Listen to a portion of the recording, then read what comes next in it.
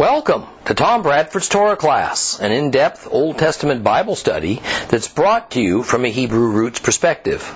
This week's lesson is week number 11, the book of Acts, chapter 4.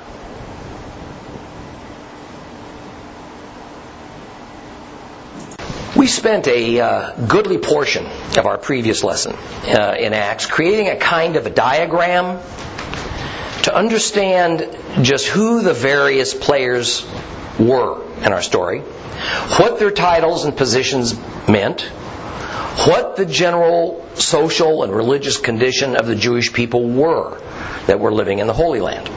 Now, I spoke about rulers and chief priests and elders and the temple police and scribes and some other occupations. And we learned some of the fundamental beliefs and differences between the three mainstream social religious parties of that day called the Sadducees, Pharisees, and the Essenes. And especially as concerns the issue of resurrection from the dead, which apparently was a controversial topic for the times. Now, briefly, the Sadducees did not believe in resurrection of the dead, did not believe in any sort of an afterlife. The soul ended its existence at the same moment the body died. So what Peter and John were teaching at the temple about resurrection and claimed happened with their departed master Yeshua was instantly problematic because it flew in the face of what the high priest accepted as truth. The Pharisees did believe in resurrection, but in the sense that while the soul was immortal and it was eternal, upon the death of the body the soul departed, the righteous, the person, and it passed into another body at some point sooner or later. But the souls of the wicked were bound up in eternity, in torment forever. The party of the Essenes also believed in resurrection from the dead in the form of the soul living on, but not necessarily the body being someday reanimated, nor the immortal soul being placed into a new and better body. So the future of the soul for them was to remain alive but disembodied. Of course, there were numerous other differences between those three parties besides the issue of resurrection from the dead. What is quite helpful to know, though, when studying the New Testament is this. The Sadducees were associated and connected to the institution of the temple and the priesthood. In fact, at this time, the high priests and the chief priests were all Sadducees. The Pharisees, on the other hand, were associated and connected to the synagogue system. And as I noted last week, it was the Pharisees who had created the concept of oral law, meaning a claim of unwritten laws that were handed down from Moses. And the Pharisees were, for the most part, the creators of the traditions that in many ways heavily skewed the meaning of the law of Moses to make them reflect the views and beliefs of the Pharisees. Recall that Yeshua criticized the Pharisees for creating and imposing their traditions that at times countermanded, in his eyes, the Holy Scriptures. As in Matthew 15:1, he says this: there some Parshim, Pharisees, and Torah teachers from Jerusalem came to Yeshua and asked him, "Why is it that your Talmudim, your disciples, break the tradition of the elders? They don't do Natilat Yadayim," that's ritual hand washing, "before they eat." And he answered, "Indeed, why do you break the commandment of God by your traditions?" The Sadducees generally agreed with Jesus on this issue of tradition. And they refused to accept the validity of anything but the historical written laws of Moses as recorded in the Torah. That is, they shunned tradition, or as Yeshua referred to it, the traditions of the elders. Why? Because for the Sadducees, it was mostly because it was the rival Pharisees and the synagogue system that had created the oral tradition. So they weren't about to adopt that for themselves. Thus, since the synagogue and the temple were rival systems, each with their own separate authority structures, so were the Sadducees and the Pharisees rivals. The Essenes wanted no part of either the synagogue or the temple, because they thought the temple priesthood thoroughly corrupt and the Pharisees pretty much wrong on their theology. Not much later, just one more generation after Peter, the Romans would destroy Jerusalem and the temple, meaning the priests were out of a job.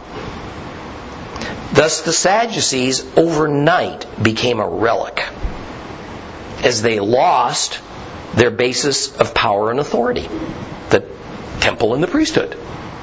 The Pharisees then became the rabbis of the synagogue system, and it lived on.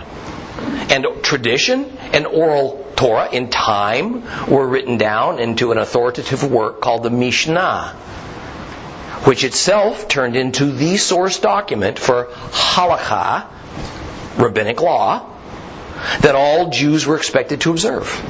Rabbis now ruled Judaism, without opposition, without competition, except among themselves, of course. And it's that way to this day. Among the other social and government institutions of the Jews that we discussed was the Sanhedrin, the Jewish Supreme Court, if you would. It was this body that Peter and John were brought before to have their case examined. The high priest, by right of his position, was also the president of the Sanhedrin. So we see that while there were some Pharisees that sat on the Sanhedrin, the Sadducees, starting with the high priest, actually controlled the court. So they more or less dictated the outcomes. The Sanhedrin was not a biblically ordained legal body. However, it was modeled after the system Moses used during the Exodus, at least as far as there being 70 elders to help govern, plus Moses, for a total of 71 individuals. It was their job to judge Israel. In fact, it seems that the institution of the Sanhedrin did not exist until after the Maccabean rebellion of the 160s BC, and its existence would terminate in 70 AD upon the Roman destruction of Jerusalem. In time it would be reborn, but as a totally different kind of an institution. The Sanhedrin became the institution of chief rabbis who met to determine the new and growing body of Jewish law that goes by the names of tradition and halakha. And finally we discussed that although in Acts 4:6 a fellow named Annas is called the high priest, in fact he was not the currently sitting high priest, rather it was his son-in-law Caiaphas. It is simply that during this era the job of high priest was no longer for life, or was it even inherited. Instead it was appointed at this time by Rome, based on bribes and commissions. Annas was a former high priest, but he was also the patriarch of the current high priest family, and all living ex-high priests were allowed to retain the honorary title of high priest. So, with that, Let's reread a portion of Acts chapter 4. Open your Bibles to Acts chapter 4. We're going to start reading at verse 5 and go to the end. If you have a complete Jewish Bible, it's page 1364.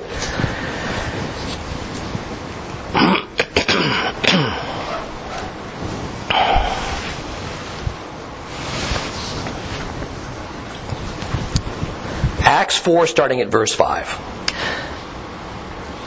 The next day, the people's rulers, elders, and Torah teachers assembled in Jerusalem, along with Anan, the Kohen Hagadol, the high priest, Caiaphas, Yochanan, Alexander, and the other men from the family of the high priest.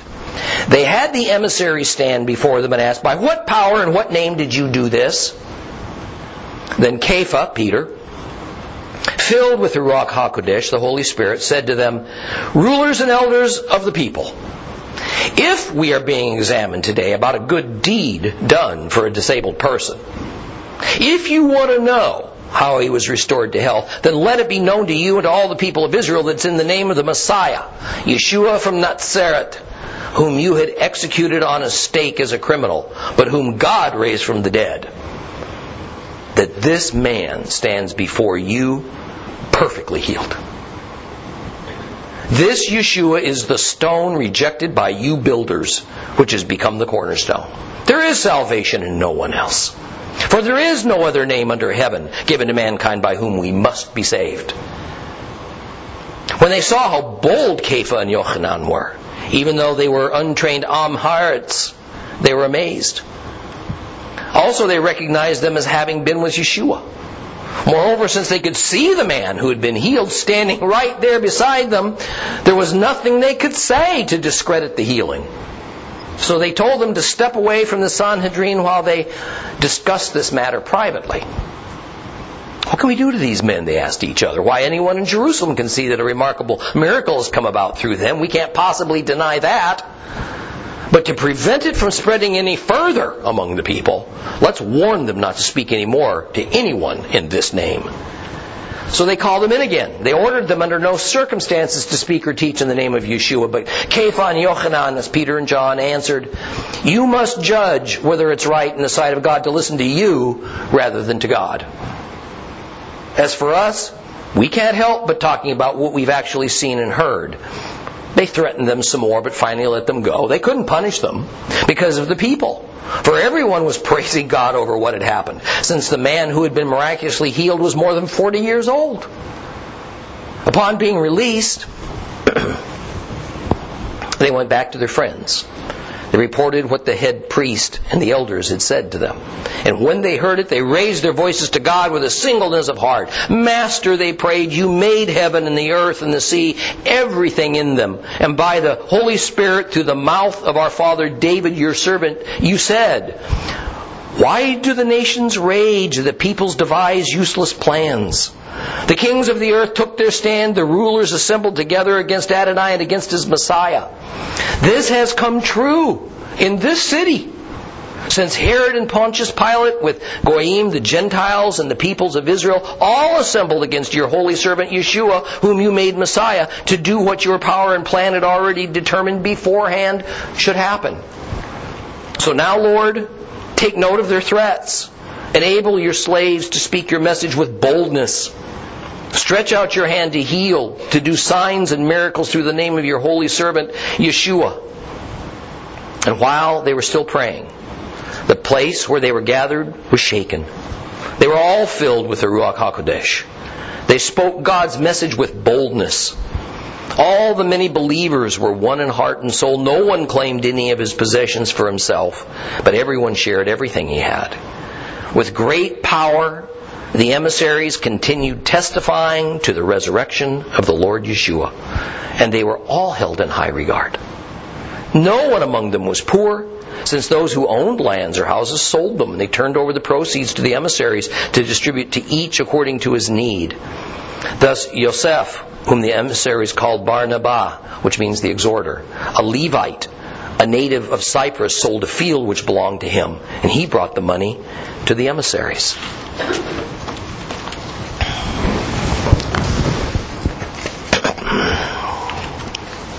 So Peter and John were jailed overnight.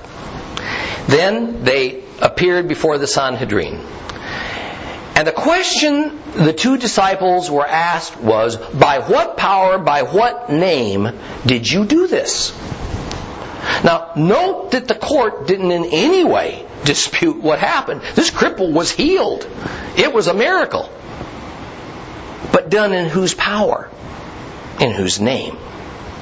So the outcome wasn't an issue. It was the theology that seemed to matter to the Sadducees. And to the minds of the Jews, you see, the healing of an individual was inherently something beyond the natural power of a human being.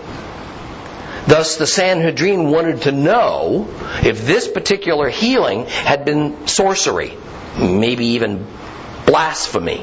That is, the healing done in the name of a false god. See, recall that Yeshua was accused at one point of performing miracles by the power of Beelzebub, the devil. But Peter, with the power of the Holy Spirit, he had an answer for them. When we're told that Peter was filled with the Ruach HaKodesh, the Holy Spirit, it doesn't mean he was just now indwelt with the Holy Spirit, or that he received more of the Holy Spirit than he received a few days earlier at Pentecost. See, this won't be the only time that we'll hear of a disciple make a speech and then we're told that he was filled with the Holy Spirit. It only means that this believer was given special divine inspiration for what he was about to say or to do. I'm certain that Peter remembered and he was comforted by these words of his master. And so he fully expected to be filled up with the Holy Spirit at the appropriate moment. In Matthew 10, 18 through 20, Yeshua said these words, "On my account you will be brought before governors and kings as a testimony to them and to the Goyim, to the Gentiles. But when they bring you to trial, don't worry about what to say, how to say it. When the time comes, you will be given what you should say. For it will not be just you speaking, but it will be the Spirit of your Heavenly Father speaking through you." Now I want to comment on that statement of Jesus for just a moment.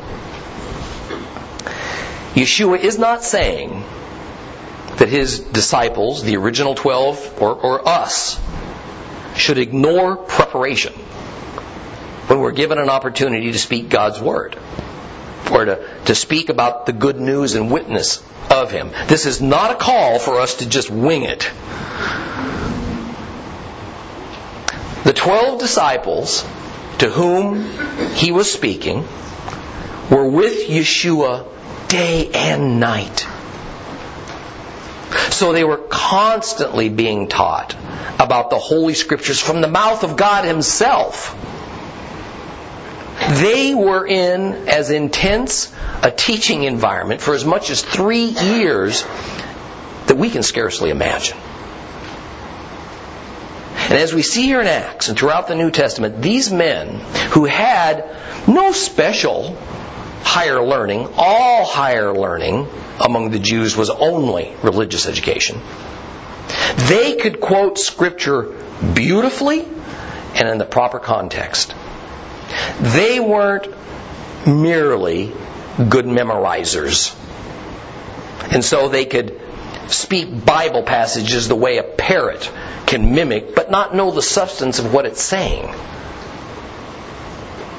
Rather, the disciples were able to discern sufficiently to understand how to properly apply the appropriate passages to the appropriate circumstances. The disciples didn't have the luxury of carrying Bibles around or refer to it as we do. Yeshua didn't have a Tanakh.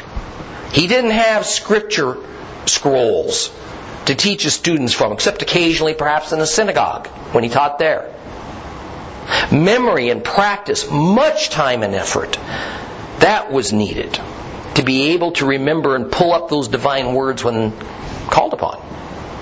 Now, I've taught you for many years that upon coming to salvation, the next step must be immersion in water, to be baptized. But immediately after that is to be immersed into God's Word. Immersed into God's Word. Otherwise, all we'll know is what others tell us. And often that amounts to bumper sticker sayings or doctrines that might well be true, but sometimes they're not. But they come without an underlying foundation for understanding what we've heard or how to apply it to our lives. These 12 disciples, who were often accused of being common Am Haaretz, term that literally means the people of the land, but in Christ's day it was used as in a derogatory way to indicate people of little wit or systematic education. Yet these ordinary men could confound and intelligently respond to kings, even Torah teachers, under the most stressful of circumstances. It was because, first of all, they knew God's Word, but also because they had the Holy Spirit to guide them. Now, I have heard about many of you who have confounded and startled pastors and rabbis and friends and family with your answers to their questions or statements about your faith or about biblical doctrines. Some of you have told me that when you're responding, you can't believe sometimes what's coming out of your mouth. And what startles your audience is that most of you have never gone to seminary or to Bible college, but you have diligently studied God's Word.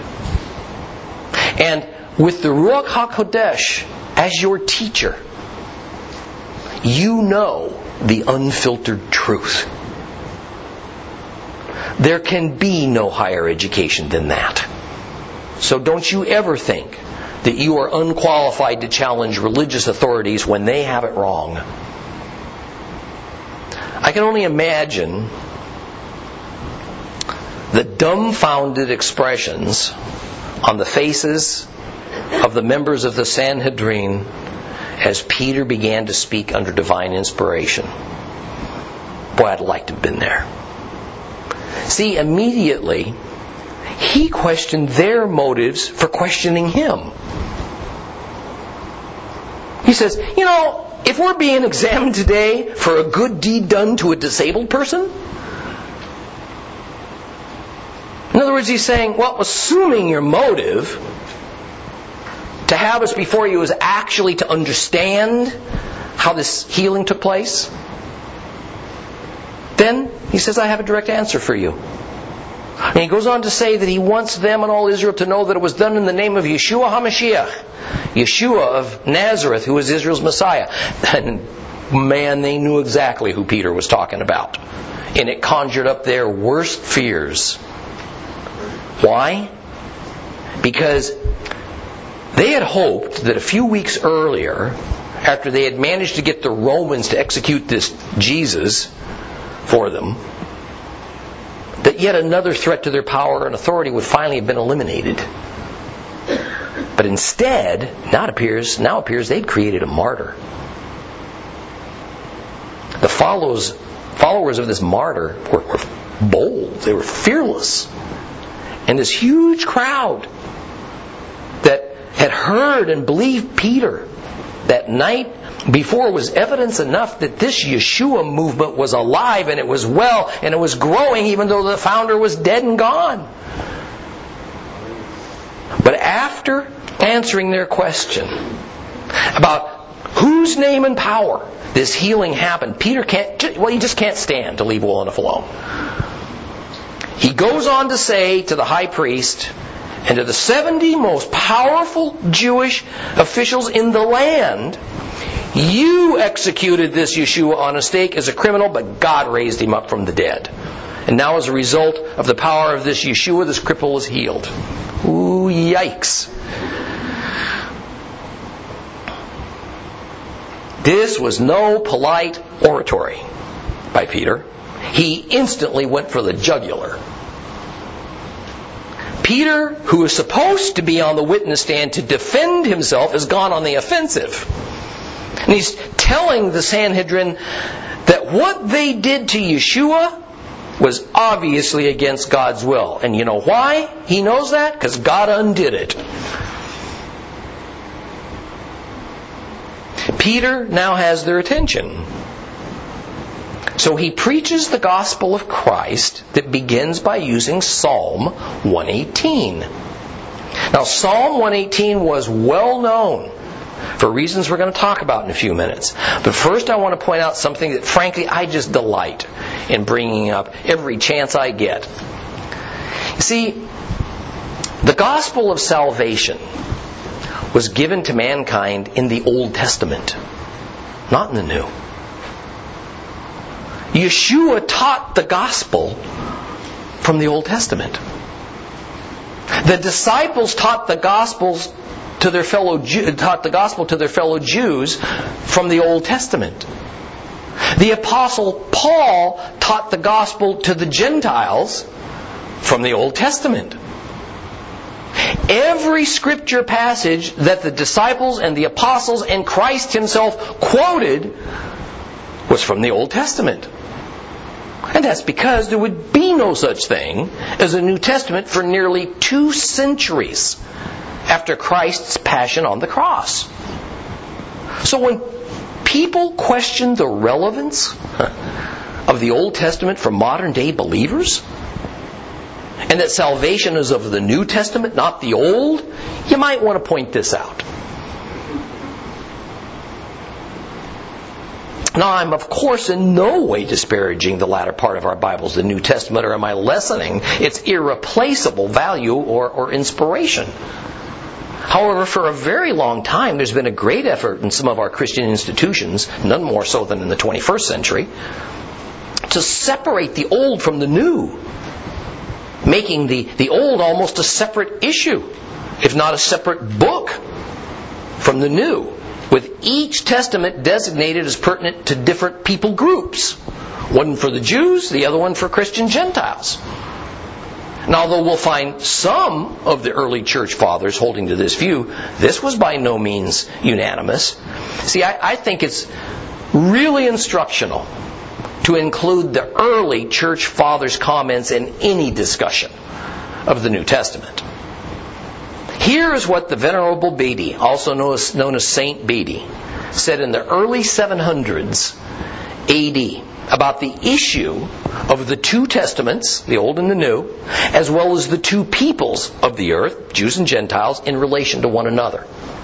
This excerpt I'm going to read to you from is taken from his commentary on the book of Acts of the Apostles, as he speaks specifically about Acts chapter 4 and Peter's Psalm 118 quote. He says this: "The builders were the Jews, while all the Gentiles remained in the wasteland of idols. The Jews alone were daily reading the law and the prophets for the building up of the people. And as they were building, they came to the cornerstone, which embraces 2 walls. That is, they found in the prophetic scriptures that Christ, who would bring together in himself 2 peoples, was to come in the flesh. And because they preferred to remain in one wall, that is, to be saved alone, they rejected the stone, which was not one-sided but 2-sided. Nevertheless, although they were unwilling, God by himself placed this stone at the chief position in the corner, so that from the 2 testaments and from the 2 peoples there might rise up a building of one and the same faith." Isn't that a great quote? Very wise, profound words from Bede. Psalm 118 is part of what is known as the Hallel in Jewish tradition, which consists of Psalms 113 through 118. It's a key part of Jewish synagogue liturgy. And Psalm 118 begins like this. Don't open your Bibles, I'm just going to read you a few excerpts. Begins like this, starting in verse 1. "Give thanks to Adonai, for he is good, for his grace continues forever. Now let Israel say, His grace continues forever. Now let the house of Aaron say, His grace continues forever. Let those who fear Adonai say, His grace continues forever. Moving down to verse 14. Yah, God, is my strength and my song. He has become my salvation. Moving down further to verse 22. The very rock that the builders rejected has become the cornerstone. See, this is agreed by Jews and Christians as a messianic psalm. And we find the use of the rock or the stone as a metaphor for and a reference to Messiah. Yeshua used it of Himself, as we find in the book of Mark. Naturally, when He used it, it was clear to all those around Him that He was saying He's the rock and the cornerstone from Psalm 118. Listen to Yeshua speak in Mark chapter 12, verses 10 through 12. Haven't you read the passage in the Tanakh, the Old Testament, that says, the very rock which the builders rejected has become the cornerstone? This has come about from Adonai, and in our eyes it's amazing. They set about to arrest Him, for they recognized that He had told that parable with reference to themselves. But they were afraid of the crowd, so they left Him and went away. So Peter's use of the rock which the builders rejected, referring to Yeshua, was both accurate and inflammatory. Because if we had read and continued on in Mark, we would have seen that when Jesus spoke these words, or rather, if we move back up to Mark 11, the end of Mark 11 rather, we would have seen that when Jesus spoke these words, guess where He was? He was in the temple courts. He was in the province of the Sadducees when He was saying this. So the they that were about to arrest Yeshua for saying He's the rock and the cornerstone, it was the Sadducees. Now Peter stands before these very same people. And he uses the same messianic verse in the same context, pronouncing the same man, Yeshua, as the stone the builders rejected. But he also indicts the Sadducees as the builders who did the rejecting. But then comes verse 12, which to me is one of the most powerful, not only in Acts, but in the entire New Testament. There is salvation in no one else. For there is no other name under heaven given to mankind by whom we must be saved. Pretty definitive. For millions of believers like me, this statement is a non-negotiable, foundational principle of our faith. Now, how, at any point in history, that a believer could create or adopt the two covenant or dual covenant theology that Jews are saved by the law and Gentiles are saved by Christ is beyond me. And believe me, many well-known pastors, names that would surprise you, many well-known pastors and rabbis and Bible teachers who love Israel, that are at the forefront of fighting anti-Semitism, have adopted this so-called two-covenant theology that says the Jews have a different path to salvation than Gentiles. They may deny the label, but at the same time, they teach there's no need for the Jews to accept Yeshua as their Savior. The law of Moses has redeemed them. Yet to whom was Peter speaking when he uttered these immutable words? He was standing in the court of the Sanhedrin on the Temple Mount, speaking in closed session only to Sadducees and Pharisees. Not a single Gentile heard those words. Not one. So the irony is thick. Peter told the Jews that Yeshua is the only name who saves, but today many Gentile Christians say his words don't apply to the Jews, only to Gentiles. Go figure. In Acts 4:13, the first reaction of the members of the Sanhedrin was surprise that these presumably uneducated men could speak with such gravitas and authority. Their accents and their dress gave them away that they were simple Galileans. And they also remembered that these two, Peter and John, were constant companions with Yeshua, who of course was also a Galilean. Rabban Gamliel II, some years after the destruction of Jerusalem in 70 AD, said these recorded words that gives us a good idea of how the learned Jews looked at common Jews. He said, an uncultured person is not sin-fearing, and neither is an ignorant person, what he really said was an Am Haaretz, pious.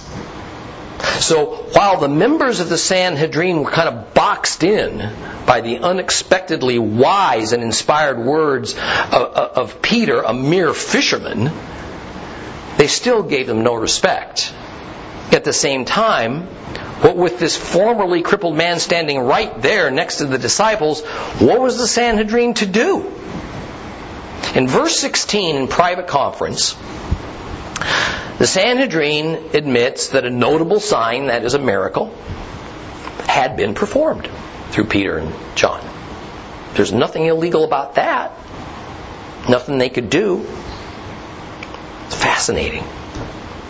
The leaders of the Jewish religious establishment have no interest in the fact that an otherwise permanently disabled man, since birth, has regained full use of his body due to a miracle from God. No interest. Their only agenda is, how might this affect their personal status and authority? In verse 17, they go so far as to try to squelch this from spreading. Imagine, the leaders of the religion of the Jews are trying to figure out how to stop any more people from getting healed in the name of Yeshua, because they didn't authorize it, they don't control it, so they don't get any credit for it. Any good politician can perfectly understand their thinking.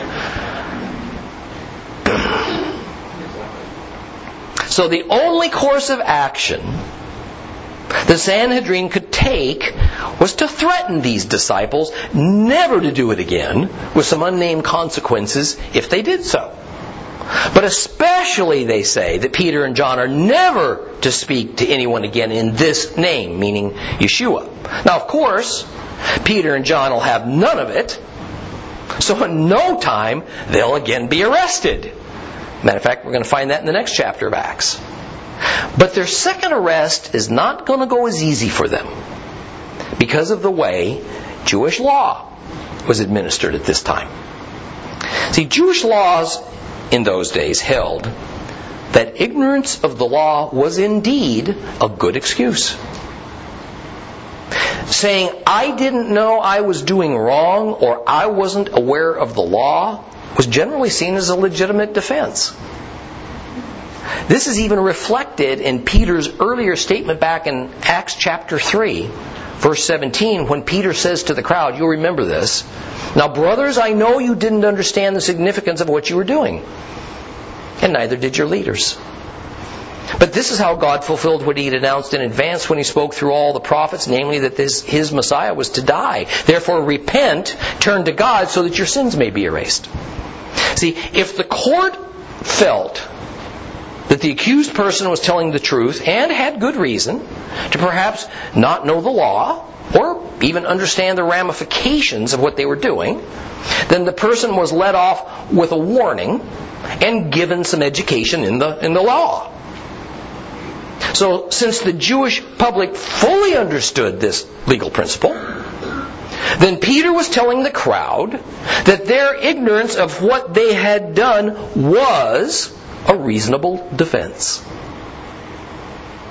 However, now because he's told them, they understand what they did and who this man was that they had conspired to kill, Jesus the Christ.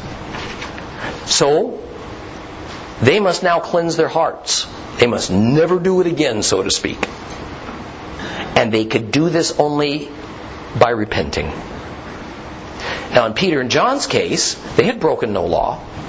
But the Sanhedrin essentially made new law when they were told they could no longer speak about this Yeshua.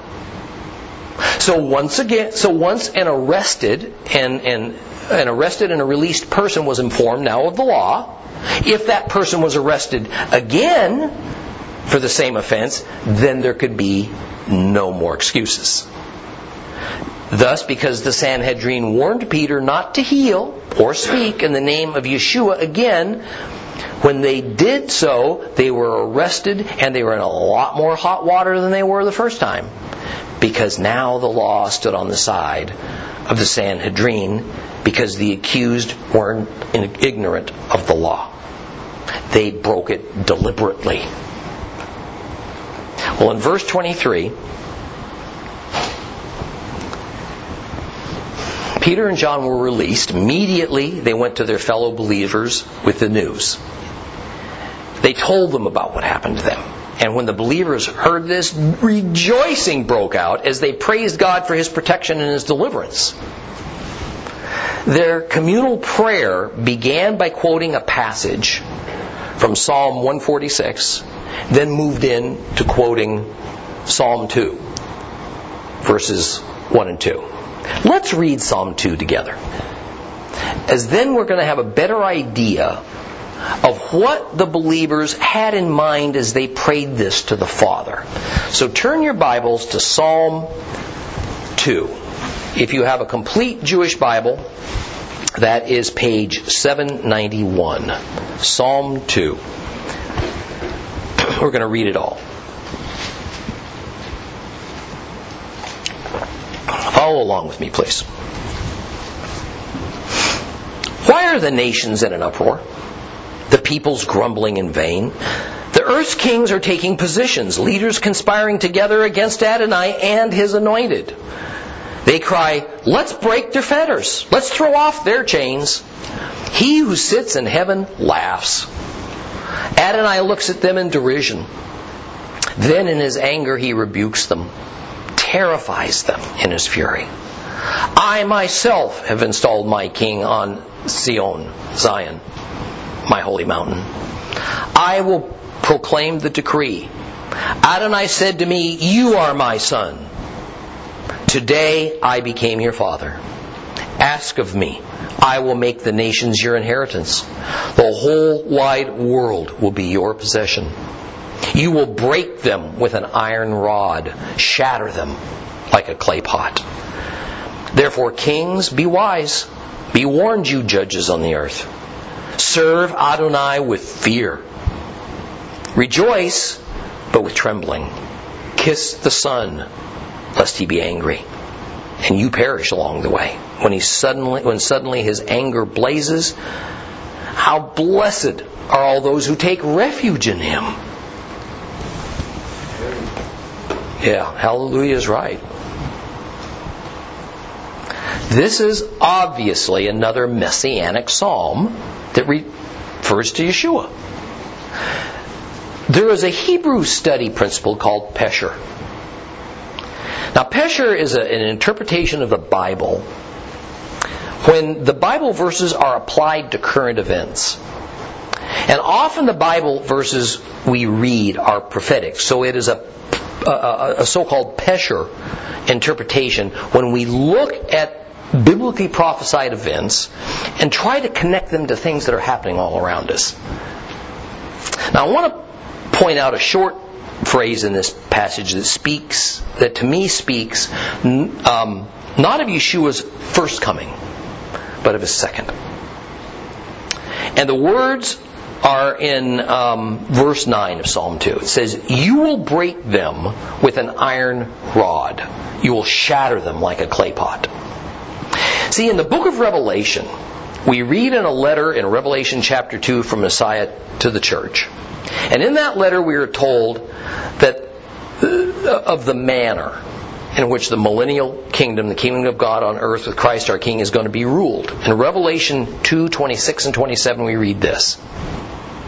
To him who wins the victory and does what I want until the goal is reached, I'll give him authority over the nations. He will rule them with a staff of iron, and he will dash them to pieces like pottery. So here we have a direct connection between Psalm 2 and Revelation 2. What was prophesied in Psalm 2 will happen in Revelation 2. Beatty was so very right. The rock that is the cornerstone connects two walls. The Old Testament and the New Testament. The Jews and the Gentiles. We will finish up chapter 4 next week.